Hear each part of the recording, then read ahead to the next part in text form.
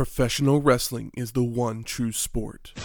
Other sports have their share of intense, dramatic moments, but nothing can compare with professional wrestling.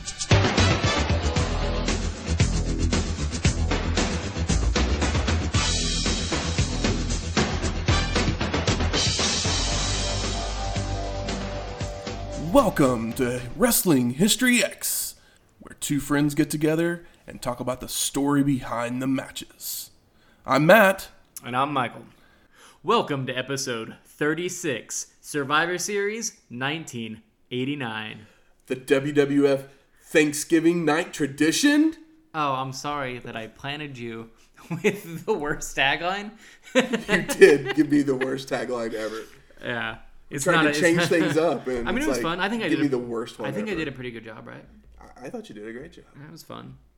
I didn't have an intro to show yet. I mean, might as well. Yeah. It might as well be episode. Might as well be episode 36. Might as well be. Yeah.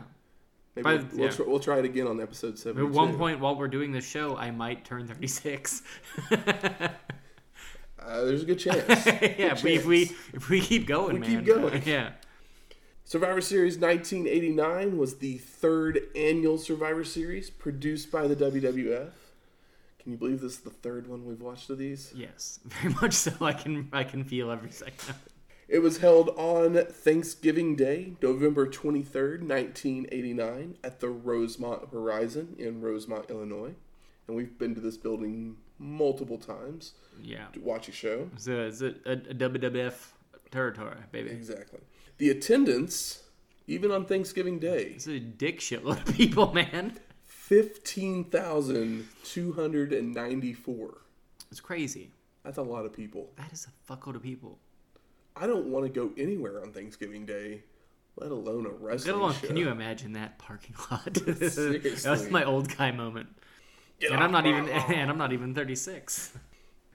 Other things that happened around Thanksgiving of 1989, Back to the Future 2 would be released the day before. Are you a 1-2? Nobody's a 3 guy. No one's a 3 guy. And I find it really hard, like, 2 and 3 were shot at the same time. And, like, they're kind of, like, supposedly if you watch, like, 3 right after 2, it works better. But, like, I watched 1 and 2, and I was going to watch 3 in the same day. And I got to 3, and I was like, I'm going to do, like, something positive. Because, like, I was just like, I got to get off this couch because there's no way this matters. You got to stop thinking about I think 1... loops and... Yeah. I wasn't even thinking. You didn't have to think. It's just Back to the Future. It's not that heady. But, like, I think 1... Is Back to the Future... Are they the best time travel movies out there? I mean, unless you want to do, like, the, like, douche film bro answer, which would be a primer. But, I mean, you don't have to think about the time travel. It sets rules and it follows those rules. I mean, it's a incredibly fun movie.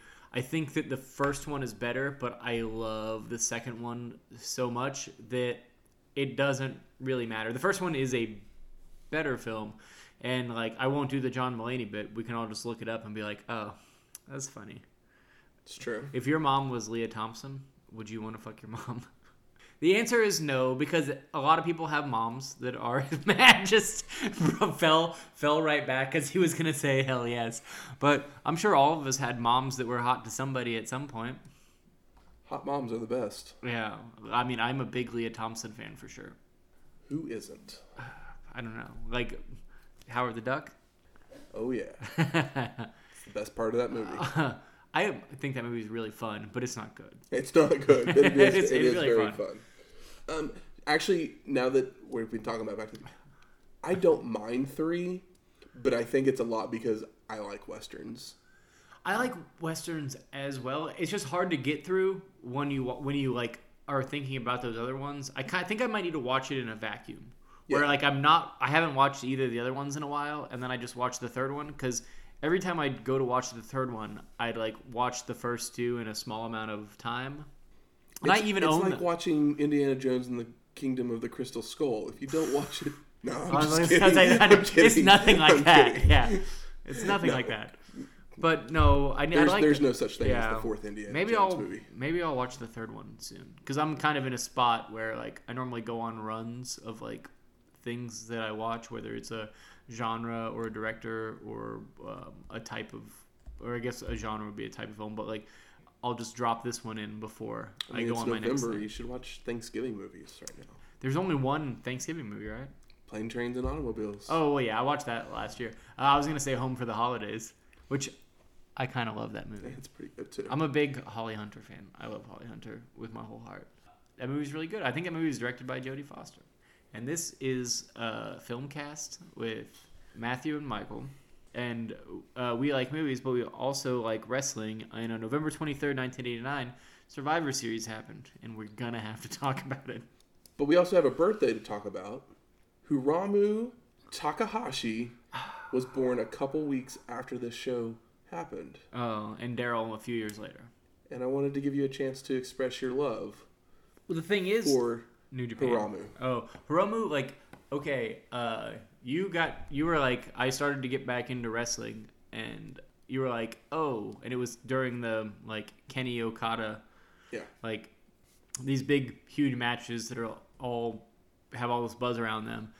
You sent me to it, and I was like, okay, like, I don't know who these guys are, but I'm just getting back in. I liked wrestling as a kid. I was interested in getting back into it, blah, blah, blah. And I started watching some of these matches or whatever, and one of the first shows that I watched had a match between Hiromu and Dragon Lee. And that is the match where Hiromu broke his neck. And I was watching the match, and I was like, well, this is incredible. Such a vicious Both move. these guys are incredible. And that looked really, really bad. Turns out he broke his neck. I have not seen very much Hiromu work. I've seen clips.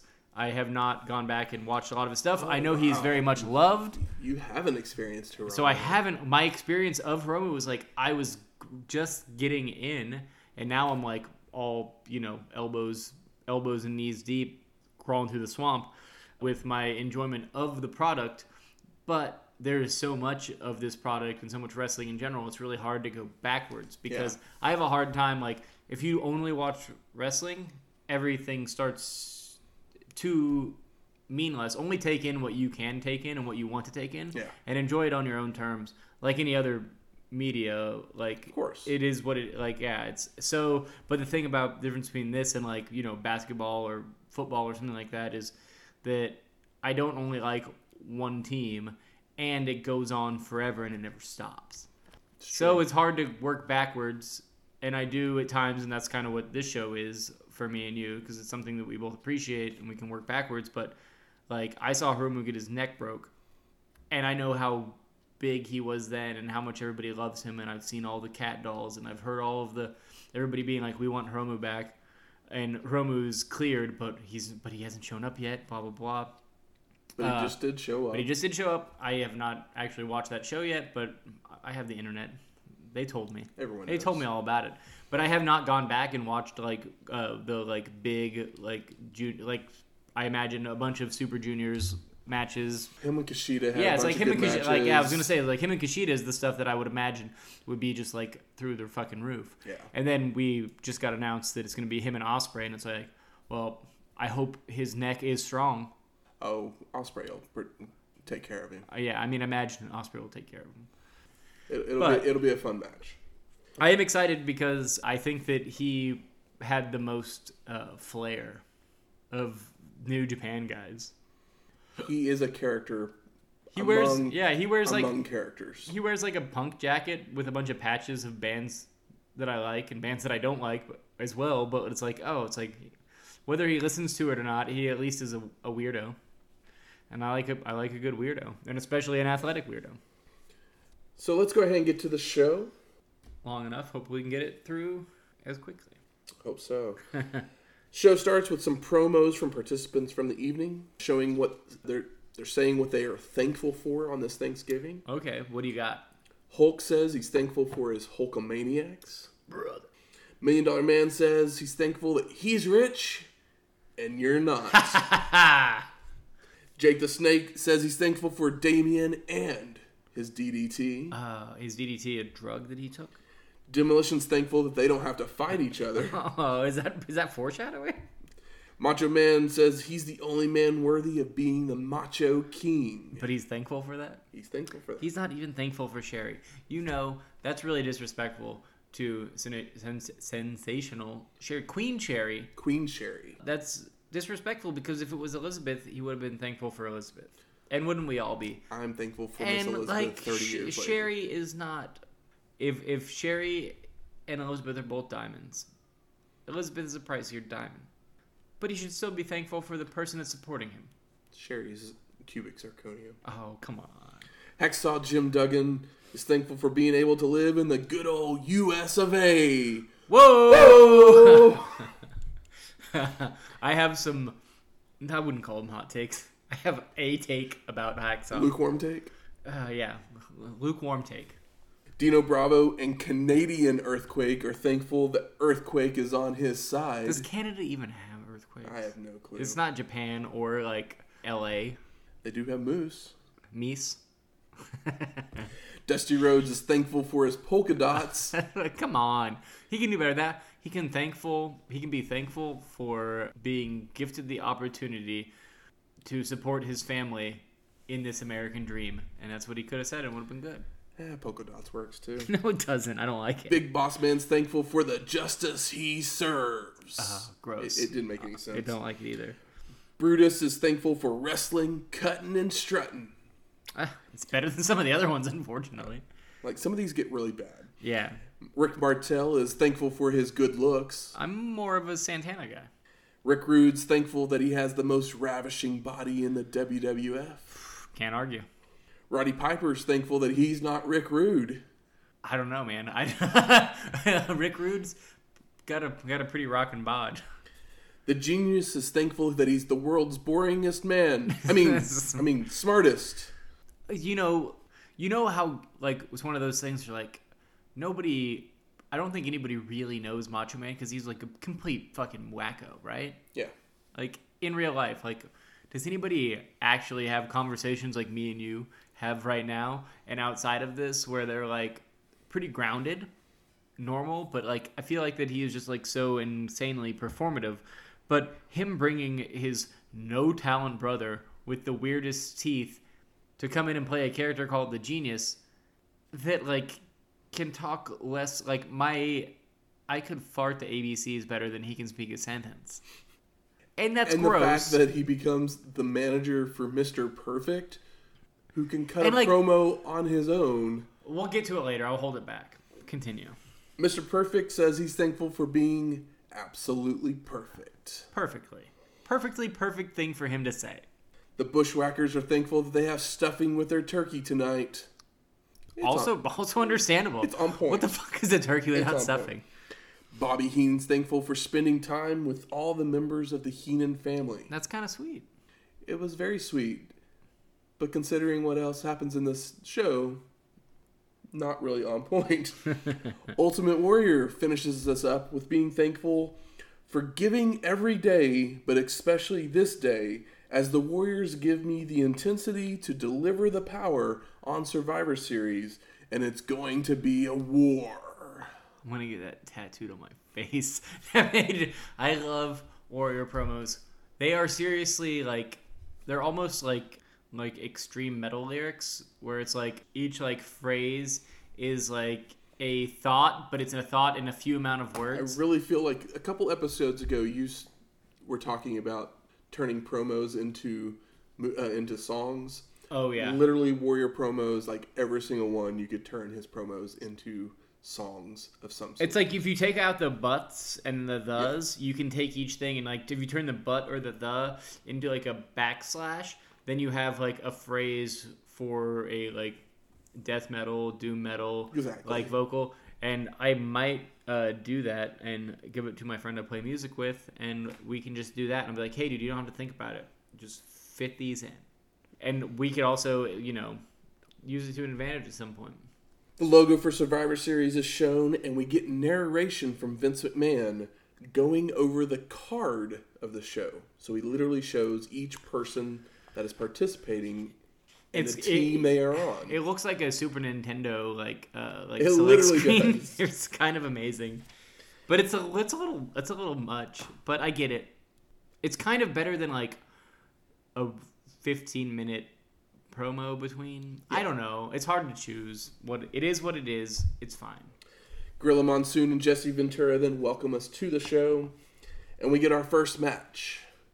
The Enforcers of Big Boss Man, Bad News Brown, the model Rick Martel, and Honky Tonk Man, with Jimmy Hart and Slick in their corner, versus the Dream Team of Brutus the Barber Beefcake, Tito Santana, the Red Rooster, and Dusty Rhodes. Baby. So the story behind this match was that Dusty had stolen Boss Man's nightstick to prevent him from beating up his opponent with him. Oh, is that why he wore the cute hat? I guess so. Makes sense, yeah. And then Martel and Santana obviously were still feuding over their Strike Force breakup. Which feels like 2 years ago. It wasn't. It hasn't been that long, but it's been like 9 still months. Feels quite a while. And unfortunately, they continue to do this feud for quite a while. It was also one of those things, like, they could just have a really good singles match, because at one point, the crowd was hot about it. Yeah. And then they cool off on it. It's like that. When they were hot, you could have had a really good singles match. One of them could have went over and became a part of the bigger show if you didn't use chumps like Warrior and Hogan. But that's just me. And everybody in the match. Being a fan of actual wrestling. And then everybody else in the match is just kind of thrown in there so they get a payday. You don't like that? You don't like that Rooster? You ain't that Rooster boy? He has no reason for being in the match. Like, no, he's just there to fill out the teams. It's always kind of funny when you get some Rooster response, though. So Santana and Honky Tonk Man start off the match, but Martel distracts Tito right away to allow an axe handle to the back and tosses Chico to the ropes, who leapfrogs Honky and turns to deliver multiple right hands and a scoop slam. His name is Tito. Santana reverses an Irish whip, but ducks his head, allowing himself to be kicked by Honky Tonk Man, who tags in the model. Tito is tossed to the ropes. Martel with a leapfrog turns to deliver a standing drop kick and goes for an atomic drop that is blocked and reversed by Santana into one of his own, and then goes for a small package roll-up for a 2 count. All 8 men jump in the ring, but the ref gets everybody back under control. Solid ref. That's a little bit. 8 men's a lot of men. Tito with an arm drag on Big Boss Man tags in Dusty, who delivers an elbow to the head, left hands, a Dusty roll to the double punch, reverses an Irish whip to send Boss Man to the turnbuckle, and another elbow to the head. Brutus is in with a double axe handle to the arm of Big Boss Man, but a thumb to the eye and a rake at the back put the Enforcers back in control. The back rake is like the most bitch-ass move. Because, like, yeah, dude, you scratched my back. Whatever. Like, I feel like that in the moment of like a physical fight, whether it's officiated or not, you scratched my back. Like, I think my adrenaline will be running enough for that to not be that big of a deal, and I wouldn't even notice it. Honky Tonk Man.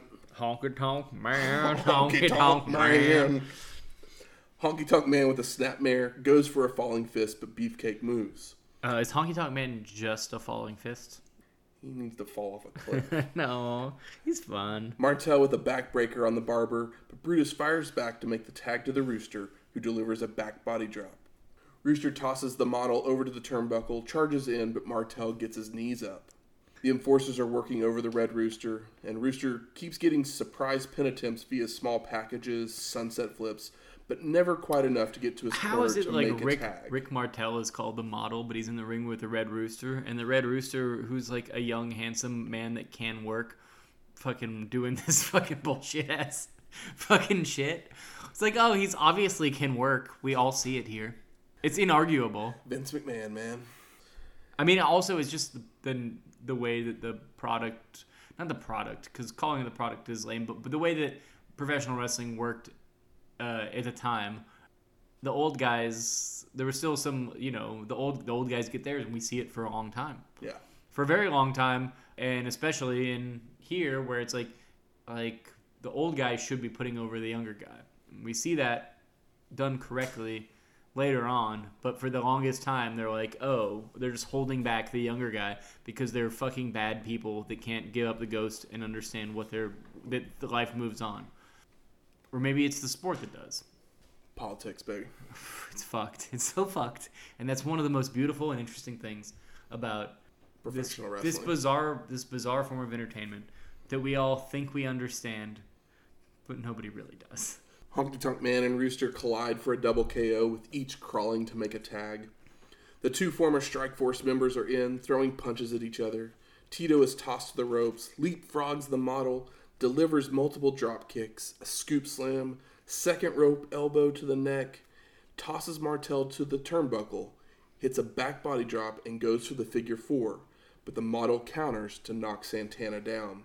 Body slam and a missed elbow by Martel leads to a schoolboy roll-up by Chico, but the model pulls on the tights to carry himself over on top for the pin. And Tito Santana is eliminated. Hey, did you notice the ref that was on the outside of the ring? Yeah, I saw him. Did you recognize who it was? No. Shane O'Mac. Was it Shane? It was Shane O'Mac. I know, I recognize there being, like, I think most of all of these matches there's a ref on the outside. It's Shane for every single one of them. Yeah, well, I guess I'll bring it up after this match ends, but I do have something to say about this Survivor Series that I appreciate, which is hard to find. At this point, we see they show a shot of a black lady in the crowd, like, cheering on Dusty Rhodes. I guess I did catch that. Foreshadowing. Yeah, I guess like, maybe I took Gorilla mentions her. Yeah, maybe I took a piss break. Who knows? This is a Survivor Series. Multiple elbows to the head, followed by a drop kick, an elbow drop for a near fall by Rhodes on Martel. Brutai is working over the model's arm before being tossed to the ropes. Martel with a leapfrog and looks to attempt a monkey flip, but Beefcake stops and stomps on Rick. The model hits a backbreaker on the Rooster. Bossman hits a back elbow, puts Rooster in a bear hug, but Taylor finally fires up with a headbutt and bites Big Bossman. I love it. Bossman tags in Bad News Brown, but he doesn't want to get in the ring, so the Rooster helps him out by slingshotting him into the ring. Yeah, Rooster slingshotting Bad News in is fucking sick. Rooster then tosses Brown to the ropes, delivers multiple boots. Another toss, but Bad News delivers a forearm, slams Rooster's head on the turnbuckle, a headbutt, punches, chops. Bossman comes in to hit a held Rooster, but Taylor moves, so Brown takes the brunt of the hit. Dude, I love the Bad News Brown energy. Like, he's got this, like, big fuck you energy. And, That's like, all he is. I know, but I think that it could be used well, and they just fucking don't do anything with it. I agree completely. Because, like, he comes in, like, because he can work better than some other guys. Like, he's way better than Big Boss Man. At this point, yes. Yeah, it's like he's definitely way more fit, can do more, and he's can convey emotion much better. And the emotion he conveys is very consistent since he's shown up. I kind of like Bad News. We've mentioned it since we saw him the first time. Yeah, the first time we were like, yo, the Ghetto Blaster kind of looks like shit, and they're like, okay, we get it now. He finally got to do it well. So after Brown takes the Boss Man hit, he starts arguing with Big Boss Man. They start shoving each other. Honky Tonk Man and Martel jump in the ring to try and calm things, but Brown just leaves the ring to be counted out and eliminated. Fuck yeah, dude. That big fuck you energy. It's so good. That's how you build a heel, right? It's literally just like Survivor Series 88 did the exact same thing. Yeah, and then you should have him come back in a match with 1990, one of those. Do it again. No, with one of those like heels that took one of the bigger heels that took issue with it, and have a match where one of them like turns. Whoever's the worst one, like it could be fun. It's a good excuse to turn somebody. I also have this question. Yeah. What self-respecting badass black guy teams up with a prison guard and a guy nicknamed Honky? How big is that check? Because that's my question. Because it's like, obviously the check wasn't big enough, so he boned out. He's like, I already got paid. He took his money up front and he left. Brutus tosses But Boss. But yeah, all pigs must die. Cop killer, body count. Bad News knows what's up. Brutus tosses Bossman to the turnbuckles, charges in, but Big Bossman delivers a big right hand to knock Beefcake down. Honky Tonk Man continues the attack with a back suplex, an eye rake, head slams to the turnbuckle, mounted punches in the corner, but the barber starts firing back, tossing Honky to the ropes, and hits the high knee for the pin. And Honky Tonk Man is eliminated. Uh-huh. Is that good? That was pretty good. Okay, cool. Martel in with a snapmare, chokes, headlock on Brutus, but Beefcake fires up with an elbow. But the model hits a knee to the gut, stomping away with punches, a backbreaker to put the barber on the apron. Multiple head slams into the turnbuckle, but Brutai hits a shoulder block and a sunset flip. Rick stays up and punches down and gets his knees on Beefcake's shoulders, grabbing the ropes for leverage, but the ref sees it, and the barber is finally able to get Martel over for the pin. And the model Rick Martel is eliminated. That's a fun little phrase. Like, what do you call the moments in, like, the extended moments in a Survivor Series match? Phrase is good enough? It's a good enough phrase. So only Boss Man is left for the Enforcers. Boo. Boss Man attacks Brutus, who falls back to tag in the Rooster. Rooster is tossed to the turnbuckle. Big Boss Man charges in for a splash, but Taylor moves, delivers some right hands, a shoulder tackle that sends Boss Man to the ropes, and Rooster charges in, but Big Boss Man catches him and hits the Boss Man Slam for the pin. And the Red Rooster is eliminated. I hate Boss Man. Do you hate Boss Man? I'm supposed to hate him at this point. No, I'm just mean right now. Yes. Yeah, don't you just fucking hate him? The Dream Team's working on Boss Man. Beefcake tossed to the ropes, but comes back with a kick to the gut. Yeah, the gut. The if you turn the G into an N, it's more like what it really is. Exactly. Rhodes with chops to the neck, tossed to the ropes, comes back with a flying crossbody for the pin and the win. And Dusty Rhodes and Brutus the Barber Beefcake are the survivors. What did that Dusty crossbody look like? It looked like a Dusty crossbody. But a little better, right? Maybe. I am so happy to see Dusty on better cameras, give better promos, and not be in charge. So post-match, Slick tosses Boss Man his nightstick, who begins to lay out the two survivors. And then Slick helps Boss Man handcuff the American Dream to the ring and continues the attack with the nightstick. Boo. Beefcake finally jumps back in the ring with his clippers and helps clear the ring. Those clippers get real violent. They just keep like pulling them out. They're like, scary. I need you to, yeah, you got my back with the clippers. And I'm like, dude, that's like a fucking knife. This is a wrestling match. Like, that is stabbing somebody. This is different. Sean Mooney's then in the back with Boss Man and Slick, and Boss Man says, he's a prisoner of the state. He got what he deserved. A prisoner of the state. What did he really do? He's a prison guard. Maybe he's flashing back to his... Yeah. Who knows? He saw Dusty and he was like, well, he sounds like a black man. Mean Gene is then in the back with Hercules, Hacksaw Jim Duggan, Ronnie Garvin, and Bret Hart. Hart says this is going to be the 4x4's finest hour. But this is like, they're all holding like 2x4s. Yes. This is very fun, and I like this quite a bit. All four men end the promo by pointing their 2x4s like guns and yelling, "Ho!" So we're headed off to our second match. The King's Court. Such a fun name. Of Macho King Randy Savage, Greg the Hammer Valentine, Dino Bravo, and Canadian Earthquake, with Jimmy Hart and Queen Sherry in their corner, versus the 4x4s of Hacksaw Jim Duggan, Rugged Ronnie Garvin, Bret Hitman Hart. Oh, does Hitman even have a tagline ever? There's the best there ever is. Best there, but that's like too long. Execution. Excellent execution, but yeah. And Hercules. So the story behind this match was that Savage had defeated King Hacksaw Duggan sometime after SummerSlam. You remember the 2x4 with the fucking hat on That's it? Right. Oh, it's so funny. So now Savage was the king of WWF. Macho King.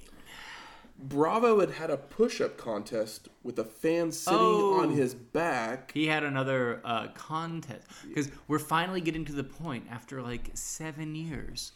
We're not having to hear about him doing this weightlifting bullshit. My hero, not political hero, but my hero, Jesse Ventura, stops talking about how Dino Bravo can lift 710 pounds or whatever. But when he's doing this contest, they have a fan come out of the stands and sit on their backs while they're doing push-ups. Kind of like that some fan, MDM, $1 Million Man type shit. Yeah.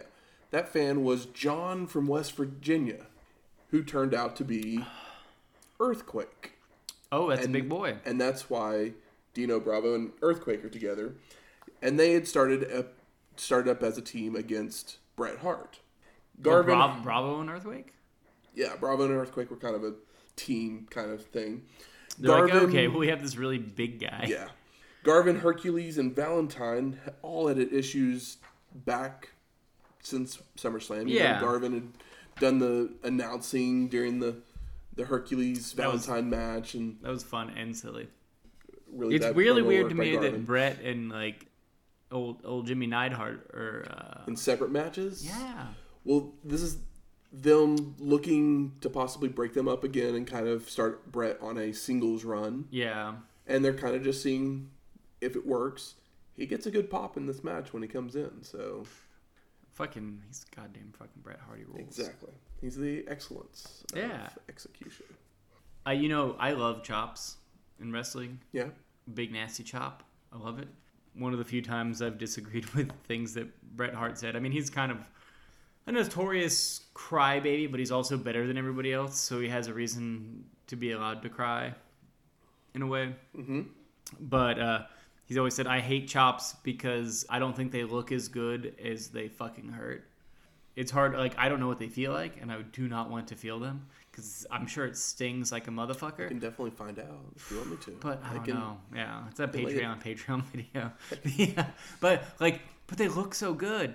And then if Bret Hart, this badass motherfucker, is talking about how I don't think they're worth how I think they don't look good enough for the pain, then I just think about all of my favorite chop offs, and I'm like, holy shit, how bad did that hurt? Or maybe Bret Hart was just taking them from Warrior or something. I don't know.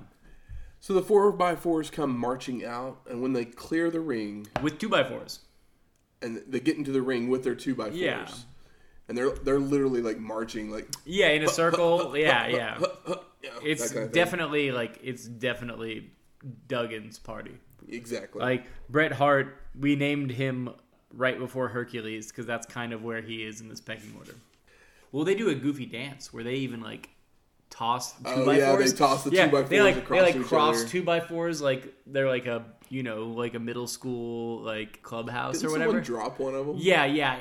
I know what it is. I think Bret, or it's not, somebody tosses theirs to Duggan because they each toss each other's 2x4s to each other because there's 4 of them across. And Duggan's the one guy that doesn't catch one. So then when they finish to do their little dance or whatever, Duggan doesn't have the 2x4, but he still does. Oh, and it's really, really funny. Match starts and Duggan chases Macho to the outside, delivers a big right hand before tossing him back into the ring, where Hercules takes over the attack with a clothesline and a press slam. Valentine is tossed to the ropes by Hercules, ducks a clothesline, misses a clothesline, and is given an atomic drop. Well, man, it's hard to say. But is the second half of 1989, I guess you couldn't call it the year, but the time of the A drop? I mean, they've been doing atomic drops for the last a while, few years. But I feel like they're spammed out in these last couple of shows. Definitely. A drops, inverted A drops. There were so many. I don't know which one was inverted anymore. The 4x4s with quick tags to work over the hammer, including Duggan ramming his head into multiple turnbuckles. A sleeper by Garvin, but Valentine makes it to his corner for a tag. Bravo with an inverted atomic drop on Rugged Ronnie goes for a jumping elbow drop, but misses. Hercules in with left jabs, right hand to the gut, multiple clotheslines, head slams to the turnbuckle, before a reversed Irish whip by Dino into a turnbuckle to knock Hercules down. An Earthquake is in, hits the Earthquake splash for the pin. And Hercules is eliminated. Poor Hercules, right? I mean, I'm not a big Hercules guy. Not either. But he just continuously just falls down the card. Yeah, and it's he got kind of introduced early WrestleManias. Yeah. And he just kind of meandered, but he still kind of gets pops. Maybe he can't do a promo. It's really weird. And then to get it from Earthquake, which you told me off mic some stuff about Earthquake that really made me feel more strongly about him, especially considering what he did. But The Hercules thing, I was like, oh, he's gonna get pinned by Earthquake, because Earthquake doesn't look like Hercules, but he does look better than Akeem, and he looks better than. He does look better and than he looks Akeem. better than obviously Big Boss Man. Boss Man's a little bit more svelte. Yeah, but like this guy is more powerful. I agree. I mean, with that. you told me that he won 3 sumo tournaments in a row, which is a very difficult thing to do. Then quit because he was like, "This is too difficult to do," which like I dabble in sumo, and that's pretty incredible that he won 3 in a row with no losses, then dropped a tournament, and then decided this isn't for me. That shows a lot of foresight, and I think that it's one of those things where it's like if he knew that that was too hard, maybe he could push himself in wrestling because it's not the same deal. Yeah. But poor Hercules. In a weird way, poor Hercules, right? Go back to the Pantheon, bro. Duggan's trying to knock Earthquake down with shoulder blocks, but it's not working until the Hitman gets behind him to trip him up. I love that spot. It's the little kid trip spot. Yeah, it's fun. It's like the Hitman goes on all fours and he pushes him over it. And it's very funny, especially to see Bret Hart be the little kid. Garvin with hands of stone for a near fall, but Earthquake throws him off, and the King's Court begins to work over Rugged Ronnie. Valentine with multiple elbow drops, a headbutt to the gut, attempts a figure 4, but Garvin kicks him off into the turnbuckle and follows with a small package. Is the headbutt to the gut like kind of the worst? It does look pretty bad. I think I've seen some headguts to the back, which is fucking a million times more dumb. I mean, unless it's someone that has a power move, you want to work on the small of the back. With your fucking face? Come on, man. Why not? Ronnie tries for a tag, but the Hammer is able to regain control, holding him for a top rope double axe handle from the King. Bravo attempts a neck breaker, but Garvin reverses for a backslide pin attempt, but the King's Court recovers with slamming Rugged Ronnie's head into a boot. Garvin's firing back, makes the blind tag to Hacksaw as being Irish whipped, reverses it, and misses a clothesline on Valentine, but Duggan doesn't for the pin. And Greg the Hammer Valentine is eliminated. Where does the Hammer go from here?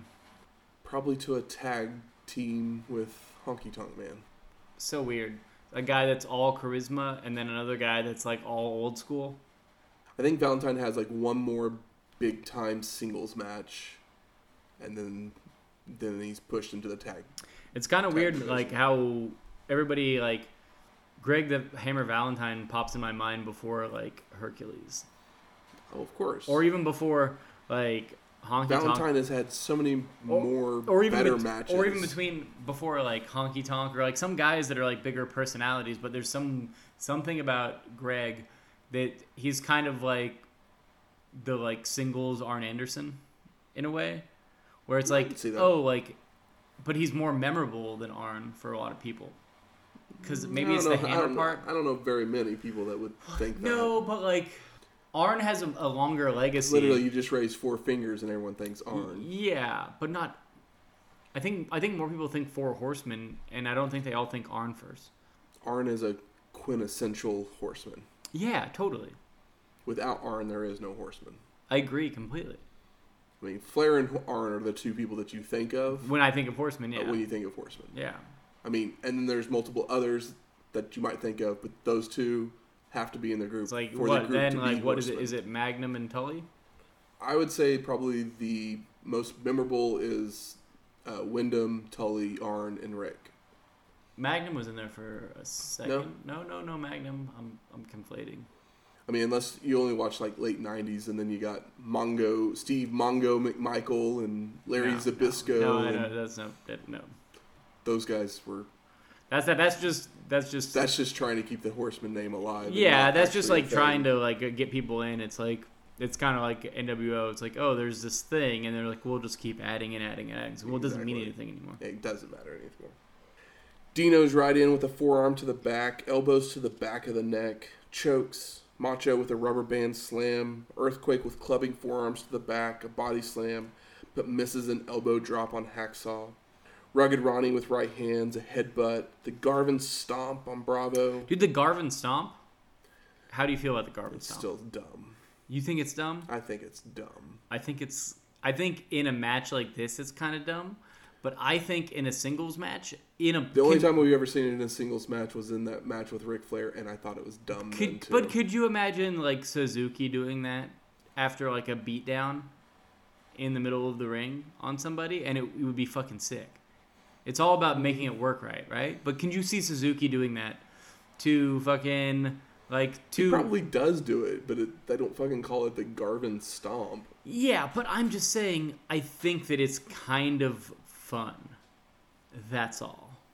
Not appropriate here, but appropriate in an earlier NWA type of singles match with a feud or a moment like where somebody's actually beaten down, and it's like more of a I feel like the move just takes way too long.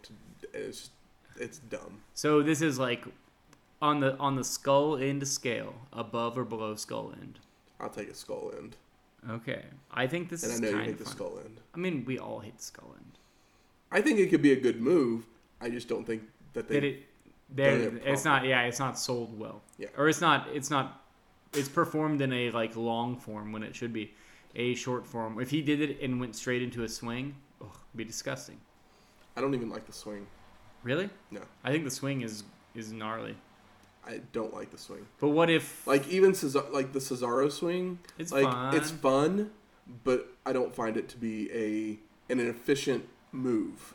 Yeah, but I think that the skull end swing is like, oh, the neck like that.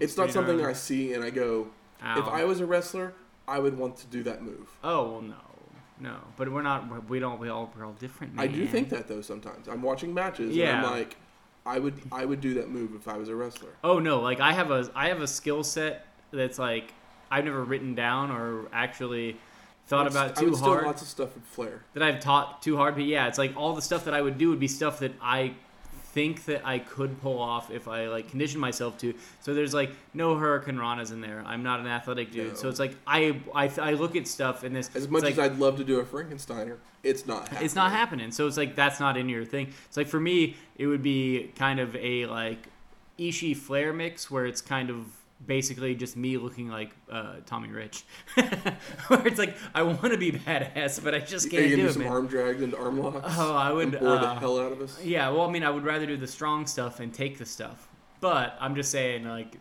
I would want to do strong style. Anyway, let's move on. This show's hard to get through without going on tangents. Ronnie then goes for a sharpshooter, but Dino rakes the eyes. Savage is tagged in, Hart is tagged in, and the crowd wants to see it. Who doesn't? Yeah, who doesn't? Who fucking doesn't? Macho is backing up. Yeah. The King finally goes to slam Hitman's head into the turnbuckle, but Brett blocks and reverses, follows with an inverted atomic drop. Hart backs Bravo into the corner, hits a snapmare and a second rope elbow drop. But Dino reverses a Garvin Irish whip and hits a side slam for the pin, and Rugged Ronnie Garvin is eliminated. It's like, yeah. Oh, I got my Garvins mixed up. Jimmy's the fun one. Yes. Ronnie is the lame one. He had the bleached hair. He had the fun spot where he was like kind of a fake ref. But are they actually brothers? I should know this. Hot take. Are you ready? Uh-huh. The most fun that I've ever had with Ronnie Garvin is when he dressed up as Miss Atlanta Lively. Ooh, that was a while ago. That match was horrible. That throws me back, man. Like, I feel like... Those went back 30 weeks, man. Dude, I know, but it feels like a while ago. We have done a lot of these shows. We have. Hacksaw with right hands on Earthquake, mounted punches, head slams into Hitman's boot, a double team clothesline. Macho King's in, gets caught by Duggan on the ropes, and Hart with a headbutt to the small of the back. Are you still mad about it when Bret Hart does it? What? The headbutt to the small of the back. Yeah, it sucks. Bret Hart, you're better than that. You need them brains. A knee to the gut. Savage gets caught up in the ropes. Hacksaw with chokes, elbows to the head while the ref is distracted. Savage hits an eye rake, a snapmare, goes for a jumping knee drop, but Bret moves and follows with a backbreaker and a small package for multiple 2 counts. Macho reverses an Irish whip, charges in, but gets hit with a boot from Hart. but moves on a second rope elbow drop. Bravo with a body slam, jumping elbow drop, puts the bear hug on Hitman. I know Bravo's... Those are my bear hug eyes. Did you see that? I know Bravo is the world's strongest man. Yeah. Yeah, I saw the big quotes. They go, ch-ch-ch-ch. That's right. Ch-ch. But Bravo is shorter than Hitman, and so I hate it. A bear hug. Right? Like, you just got to be taller than him. You got to be taller than them. Yeah. That's the only criteria. Earthquake then with a double chokehold, a running elbow drop, some stomps, and the Is the double chokehold like the two arms up? Yeah, he's holding him up with two arms around the neck. Yeah, because when we say double chokehold, I'm like, it's hard because it's like when you're holding them up, like with two arms in the air, like it's a much bigger. It looks worse, and wrestling's all about the sell. And the King's Court is making Brett their jester. Matthew, that hurt to hear. Jesse asked Gorilla if Hacksaw would take a count out if it were 3-on-1, and Gorilla says that Duggan doesn't know the meaning of quit. But Jesse responds with, he doesn't know the meaning of much. And thank you, Jesse. Fuck you, Duggan. I love you, Gorilla. Dino is holding Hart on the apron when Savage goes for a high knee, but Brett moves for Bravo to take the shot. But Hitman escapes to make the hot tag. Duggan in with multiple clotheslines, body slam, but misses an elbow drop, so he tags Hart back in, who has worked over That's again. the quickest hot tag, right? By the court. I know, it was like, it's the quickest hot tag. This is a hot tag, all right. And then it was just like, oh. But that's kind of smart, though, right? Yeah. Because you're used to like him clearing the ring. It's like, oh no, like it shows vulnerability, and it's also like lets Hart go in there and, he's like, oh, he just needed a second. I almost feel like maybe he shouldn't have made the tag right there. No, probably not. Hitman reverses a Bravo Irish whip, charges in, but Dino proves, and Brett goes flying into the ring post shoulder first. Posted. Bravo hits a shoulder breaker, tags in Macho for the Savage elbow for the pin, and Brett the Hitman Hart is eliminated. So we have this Hitman rise to prominence is so slow. So slow. It's so slow. But it's going to be so worth it. It's going to be so worth it, but it's so slow. And I know that Sean's is faster. But that's because he showed up later. And he's also, just as good. And, the big guys are further out. You know what I mean? The big guys are, towards their, they're in. We're coming to the end of the oversized big man being champion, kind of. Ish. We'll get a Sid. We'll get a Yokozuna. But Yoko's charming. He doesn't say a word. How is he charming? Just because, I don't know. Just because, it's different. He's big. He's Japanese. I don't know. It's just kind of, it's fun. He's got a good name. It's a name, even as a kid that, wasn't watching wrestling, people said Yokozuna, and I knew it was a big fat guy that, wrestled. So we have Hacksaw versus Savage, Earthquake, and Dino Bravo left. Earthquake with knees to the gut in the corner, charges in for a splash, but Hacksaw moves. Macho comes off the ropes with an axe handle, but Duggan hits him in the gut. Bravo's in to receive a back body drop, clothesline to Savage, tosses Dino and the King into Earthquake to clear the ring. Duggan is able to duck a double team clothesline to deliver a double clothesline of his own on Bravo and Macho. But then Earthquake comes in to hit Hacksaw from behind with a clothesline of his own. Yeah, the clothesline from behind is always pretty brutal because they fall forward. It's getting hit in the back of the head like that would suck. Earthquake with a body slam, a running elbow drop. The King's Court's all working together. Savage with a top rope double axe handle goes for a leaping body guillotine, but Duggan moves and Randy is tangled up in the ropes. Oh, it's not the Randy Tangle spot, is it? It is the Randy Tangle. It's the Randy Tangle spot. Hacksaw with an atomic drop on the King. Dino comes in to distract the ref, but Duggan goes to come off the ropes, but Sherry grabs the ropes and Hacksaw falls over them to the floor. Earthquake comes off the apron with a double axe handle, and Duggan never makes it back into the ring for a count out. I was kind of surprised with a little bit of Earthquake's athletic ability. I mean, he did sumo. Yeah, you have to be somewhat athletic to do that. You have to be extremely, because you have to live it. You can't just do it. You have to actually live it. Yeah. Train every day and live it. You can't do drugs. You can't be driving from town to town. You have to actually live and perform it forever. So Randy Savage, Dino Bravo, and Earthquake are our survivors. Post-match, Hacksaw jumps back in the ring with his 2x4, smashes it over Bravo and Macho's back to clear the ring. And so I have a fun note here for us. Once again, some of these notes are not always fun. I mean, I always say fun, but yeah, it's fun. Like, I watch the shows and I take notes, but I try to keep this stuff away because, like, you'll bring it to me and we'll get reactions. It's more fun that way. So Earthquake was originally not supposed to be in this match. He replaced the Widowmaker. Who is the Widowmaker? Because we have not seen the Widowmaker. I thought we were talking about Akeem. I know there's like some Akeem. I'm glad you asked who the Widowmaker was. It was Barry Windham. We were just talking about Barry Windham. He had left... Like the original Nature Boy? No, like the Horseman, Barry Windham. Oh, okay. No, I'm thinking of somebody else. Sorry. But he looks like Ric Flair. He had left... No, he looks like a big cowboy. Fuck, who am I thinking of? I don't know. You're thinking of Buddy Lantrell? Buddy something? I can't remember. Buddy Rogers.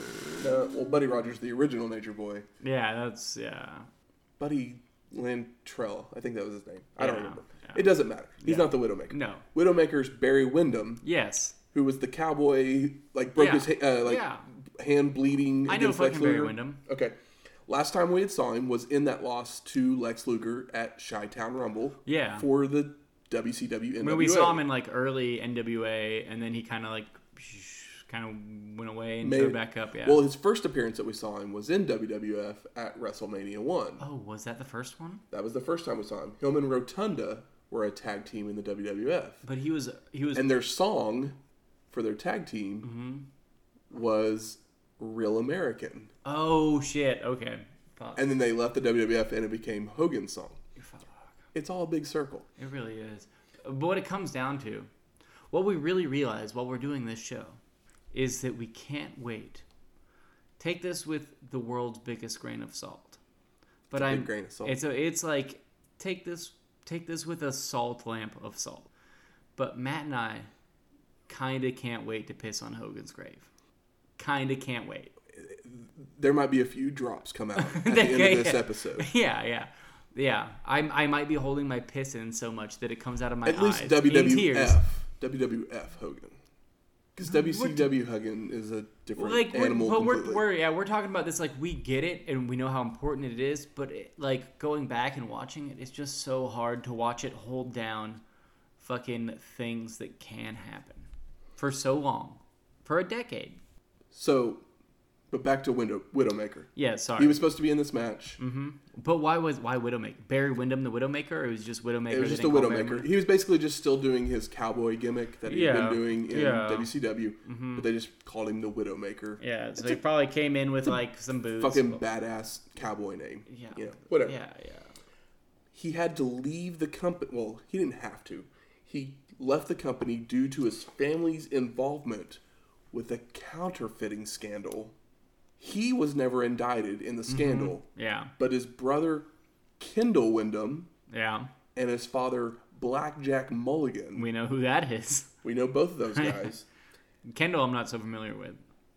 Both served time as the authorities found close to $500,000 in phony $20 bills. I can't wait for that season of, what was that? The really Dark good... Side of the Ring. Oh, Dark Side. So we go to the Mean Gene's there. He's trying to find out how Dusty's doing from the doctors. Oh, this is hilarious. I thought I was going to get a Dusty promo, Matt. What did I get? You got Mean Gene going, let me know how he's doing. He opens the door and he's like, how you doing? And then he closed the door and he's like, we'll get back to this. And then we go to everyone's favorite part of the show. Is it? A genius Thanksgiving poem. Do you have any of this? I couldn't even fucking listen to it. On to the third match. Okay, hold on. I don't want to do this, but I have to do this. You've got Dusty Rhodes in this building, and you've got, and Genius has, his poem is nothing. He doesn't say anything. It makes absolutely no sense and is performed poorly. Somebody could have wrote him something that at least sounded like half-ass decent. This is pure dog shit. It is horrible. You don't even have any pull quotes because it's so bad. As soon as he started, I tuned out because I Really? just don't care. I tried. I don't care. I tried. Because it's fucking Lanny Poffo and I don't care. Like, I love you, Lanny. I love your brother. I love your ex-dead sister-in-law. I love your whole family. I love you as long as you didn't kill anybody. As long as you didn't fucking, like, you know, go out of your way to hurt anybody. But you were a lucky man and a verbose, crazy man to do something this poorly on television. Agreed. If I thought that I was going to perform this poorly on television, I would not do it. I'd like to think that I would have that kind of self-awareness. Anyway, sorry for bringing it up, but I just thought maybe you had something. I wanted to move on as quickly as possible. Sorry, I apologize. Continue. So we're headed off to our third match, the $1 Million Team of $1 Million Man Ted DiBiase, the Powers of Pain of Barbarian and Warlord. Oh, the Pop Boys? The Pop Boys. And Zeus, with Virgil and Mr. Fuji in their corner. Zeus is just Zeus, right? It's just Zeus. Yeah. The Z-Man. Nope, not the Z-Man, because the Z-Man's Top Zinc and WCW. Completely different guy. Versus the Hulkamaniacs of Jake the Snake Roberts. Ooh. Demolition of Axe and Smash. And some asshole named Hulk Hogan. Yeah. Honestly, Hogan, Demolition, and Snake is kind of a fun team. It is. Kind of a fun team. Okay, sure. But, I mean, I'm just saying, before we move on, it's kind of a fun concept. You got your fucking two brawlers that have, like, decent ring awareness. You have your fucking big douchebag star, and you have one of the smartest mans that couldn't stop doing drugs. I mean, it's basically the same way on the other team, too. Brawling tag team. Yeah, but that can't wrestle. But they have Zeus instead of wrestler. But they have Zeus instead of Snake. No, they have Zeus instead of Hogan. Well, that's true. But like Hogan's smarter than Zeus, sorry. The story behind this match was that obviously Zeus and Hogan still feuding. Roberts and DiBiase had finally started their feud back up after Roberts has come back from injury. I mean, should we talk about this now or later? We'll talk about it later. Okay. And Demolition and Powers of Pain were two brawling tag teams, didn't they do the double turn recently, right? That was at Survivor Series the previous year. It's been an entire year. Well, like Demo was hot and they went face and they're still face. Yeah. But they should be face because they're fucking weird, sexy, fucking they're not sexy at all, but beefy. Like what is the appeal here? The really good theme song? Makeup? Liking Kiss? Yeah. I mean, I like Kiss too. I don't know. The Leather Daddy thing is weird to me, but I'm also like, yeah, Kiss is cool. So it's like, what do I know? So as the Hulkamaniacs try to get in the ring, the $1 Million Team is kicking at the ropes and throwing forearms to keep them out. So Roberts grabs Damien, throws him into the ring. This. He immediately Damien's them. To clear the ring, allowing the Hulkamaniacs to enter. And while he does that, he gets in the back and he gets in the ring while they all leave, and he's holding Damien and he's just slapping Damien. He's like slapping the head of Damien. Yeah. I'm just like, well, no, is that good for him? He went through so many snakes. Like if you ever watch any Jake the Snake stuff, he went through a lot of snakes. But there's the famous. I don't think we watched it, but you've seen it. The Macho Man, where he bites. Macho Man does the Macho Man rope thing, and Jake pulls out Damien, and it actually bites his arm. You've never seen this? No, I've never seen this. Oh, we'll have to watch this before you leave tonight. It's amazing, but they talk up the spot and beforehand, and Jake's like, hey, and so Macho Man is the paranoid guy we all know him to be. Goes to Jake and he's like, hey, this. The snake doesn't have any poison, and he's like, oh, dude, it's like a fucking python or whatever. You think I'm carrying around, maybe it's a snake that never has any poison, or maybe I can't remember exactly if it's a snake that never has poison, or if it's one where he's like, dude, I wouldn't be flying in a plane with this fucking snake if it was poisonous, blah, blah, blah. And he's like, well, fucking, I don't believe you, because he's Macho Man, he's crazy. So he's like, make sure it bites you, and he's like, for real? And he's like, and obviously Macho's very serious. So, Jake fucking gets bit by the snake, and then Macho sees it and is like, okay, we can do this spot now. So Jake is annoyed and pissed and probably been using drugs. Afterwards, when they go to do this spot on television or whatever, when he pulls the snake out off camera, he is just what he calls paintbrushing it, and he's just slapping the shit out of the snake because he's angry that Macho Man, like not in a like hey fuck you way, but he's like but no, just the fact that he didn't like trust him and that he had to fucking deal with it or whatever, and it was Macho's idea about getting bit in the first place. It wasn't Snake's idea, and like. Yeah, so he just like is talking about paintbrushing this snake and watching. I've heard that story before. So watching this match, he's like tapping this snake on the head, and what I can tell from hearing that story before is that he's trying to get the snake to open its mouth and look like a scary snake. So he just keeps tapping it on the head. But like before this spot where he made him bite Macho's forearm, he's just supposedly off camera, just like smacking the shit out of it. Dang. But that we'll watch that clip later, and you will be like, this is hard to watch. Seriously. And it's fucking, but he's legit biting onto it. So everybody's finally back in the ring, and Zeus wants Hogan to start, and he gets his wish. They're yelling at each other. A shoving match starts, but Zeus gets the better end of it. Hulk's throwing right hands, clotheslines, high knees. Nothing is working until Hogan does an eye rake, allowing him to body slam Zeus, but Zeus is right back up, no selling it. Did you think you would ever be rooting for... I mean, I love the movie Friday. I think Tiny Not Lister saying is that great. I was rooting for Zeus. I was just happy to see Hogan not get his shit in. Oh, he gets his shit in, though. He will, but not on Zeus. The Hulkster goes to come off the ropes. But you know why. I mean, we can talk about this later. The Hulkster goes to come off the ropes, but the Barbarian gets his knee up into Hogan's back. Zeus snaps Hulk's neck, chokehold, pushes the ref, goes back to the chokehold. Hebner's trying to get Zeus off after the 5 count. Zeus pushes Hebner back off, and Earl finally calls for the bell. Yeah. Is this where Hebner like grabs Zeus's head after the choke, and he's like trying to get him off? He legitimately grabs his face and is like pulling it off, and it looks really good. It looks really good on screen. So Zeus has been disqualified and eliminated. But before Zeus goes back to the locker room, he continues to choke Hogan. So the $1 Million Team have to come in the ring and try and get him off so they don't get DQ'd. Exactly. Also, this is the match where, like, I thought it might have been earlier, but this is the one where he actually shaved his head, so the Z is like markered on, is more noticeable. DiBiase continues the attack on Hogan, head slams in the turnbuckles, chops, Irish whip to the corner, charges in, but Hulk gets a boot up.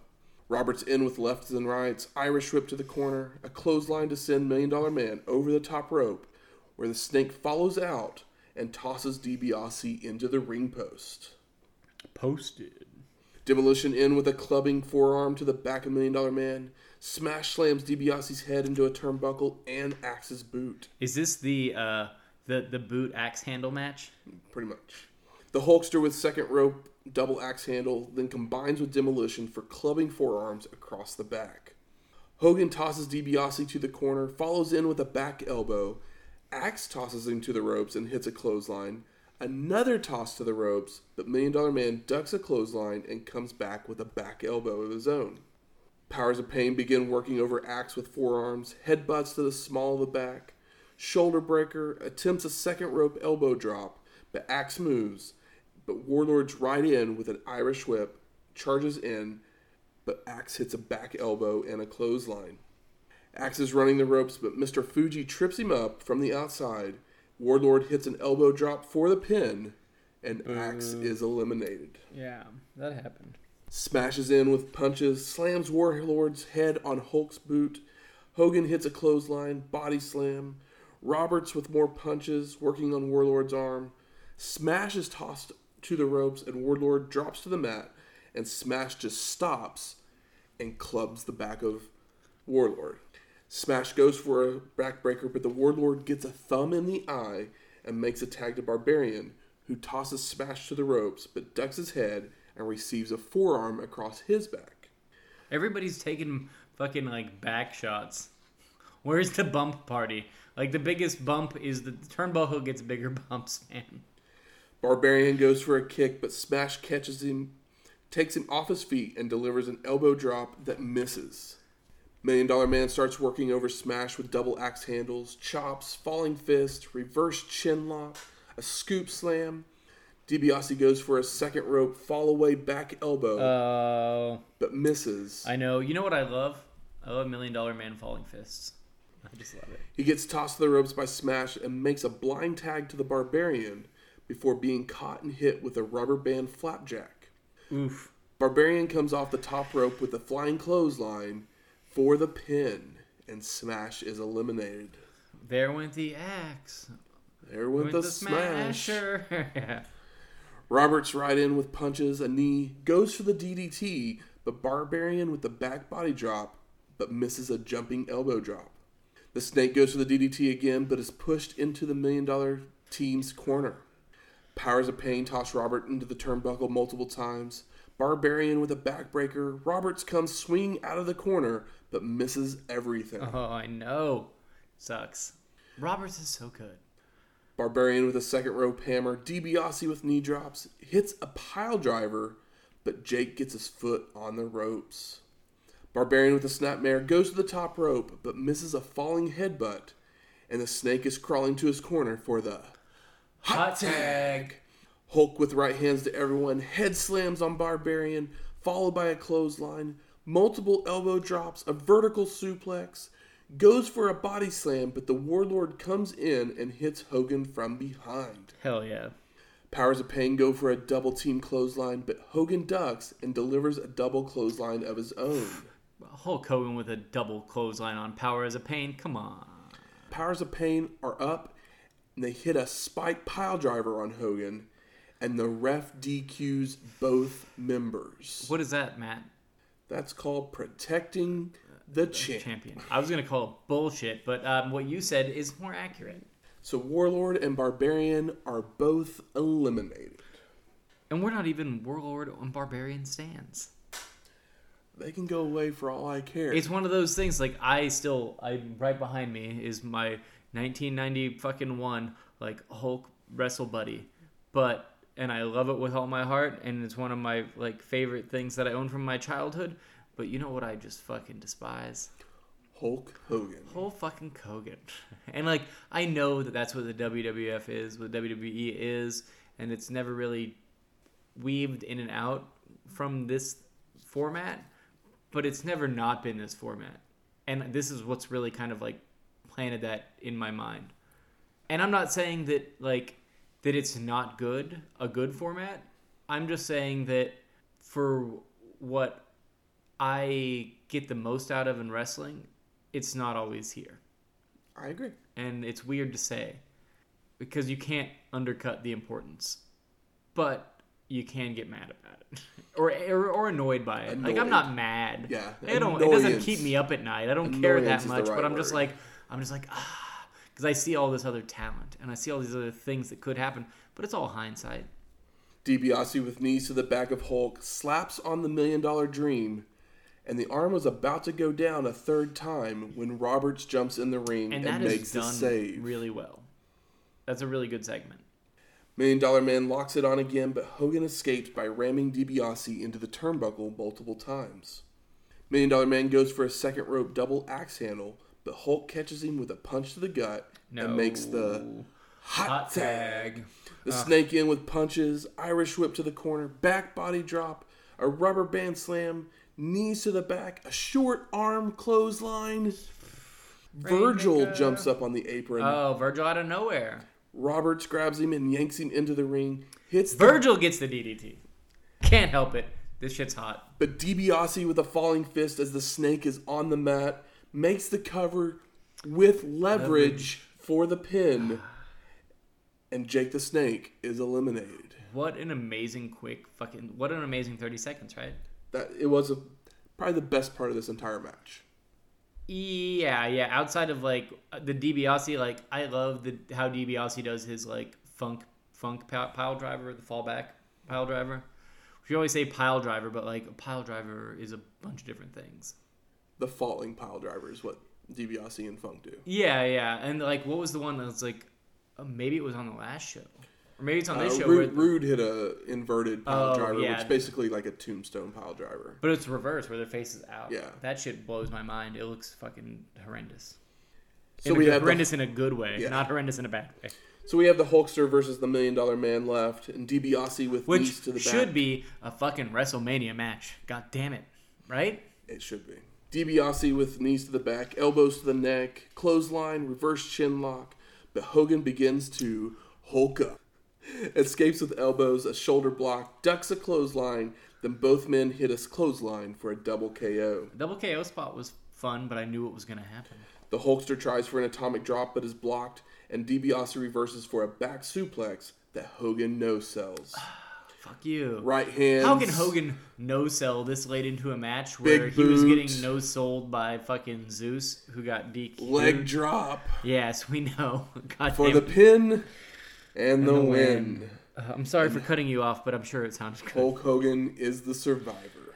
Soul Survivor. Post-match, Hogan's taunting $1 Million Man, and DiBiase looks to get back in the ring with a chair, but thinks better of it, and then we get Hulk posing. I am a real American. You're going to pose right now. Fight for the rights of every man. Sean Mooney's in the back with Macho King and Zeus. I just got no-sold, fam. And they're talking about No Holds Barred, the movie, and then a steel cage tag match between them and Hogan and Beefcake that will be on after it on a pay-per-view later on in the year and in 2 episodes for you good listeners. Yeah. And then we go to the locker room with Mean Gene, with Hogan and Beefcake, and there's more talk about this steel cage tag match. Hogan says, "Cut my legs off and call me Shorty, brother." I love that. I love that so much. I love when people say stupid shit. It's like, what? Okay. But yeah, well, what does he go on to say? Like, what's the point of that? Why does he say it? I have literally no clue. Okay. We then see Sherry coming in from behind as they're talking, and she says, "What are you gonna do when it's no holds barred?" And then she throws powder into their faces. Savage and Zeus run in, start choking away on them. Yeah, the locker room shot's good. And it's like the whole... And then the whole locker room comes in to help pull them off. Like, the Bravo's there. Yeah. You see Terry Taylor, Rooster's there. You see Brett's pink tights in the background behind all the powder. We then get the narration from Vince McMahon again with the match lineups for the rest of the show. Yeah, it's kind of our like intermission type thing.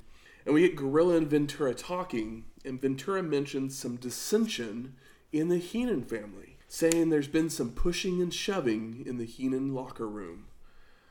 Wonder what that's all about. We then get Sean Mooney with Rick Rude, Mr. Perfect, and the Rougeau brothers.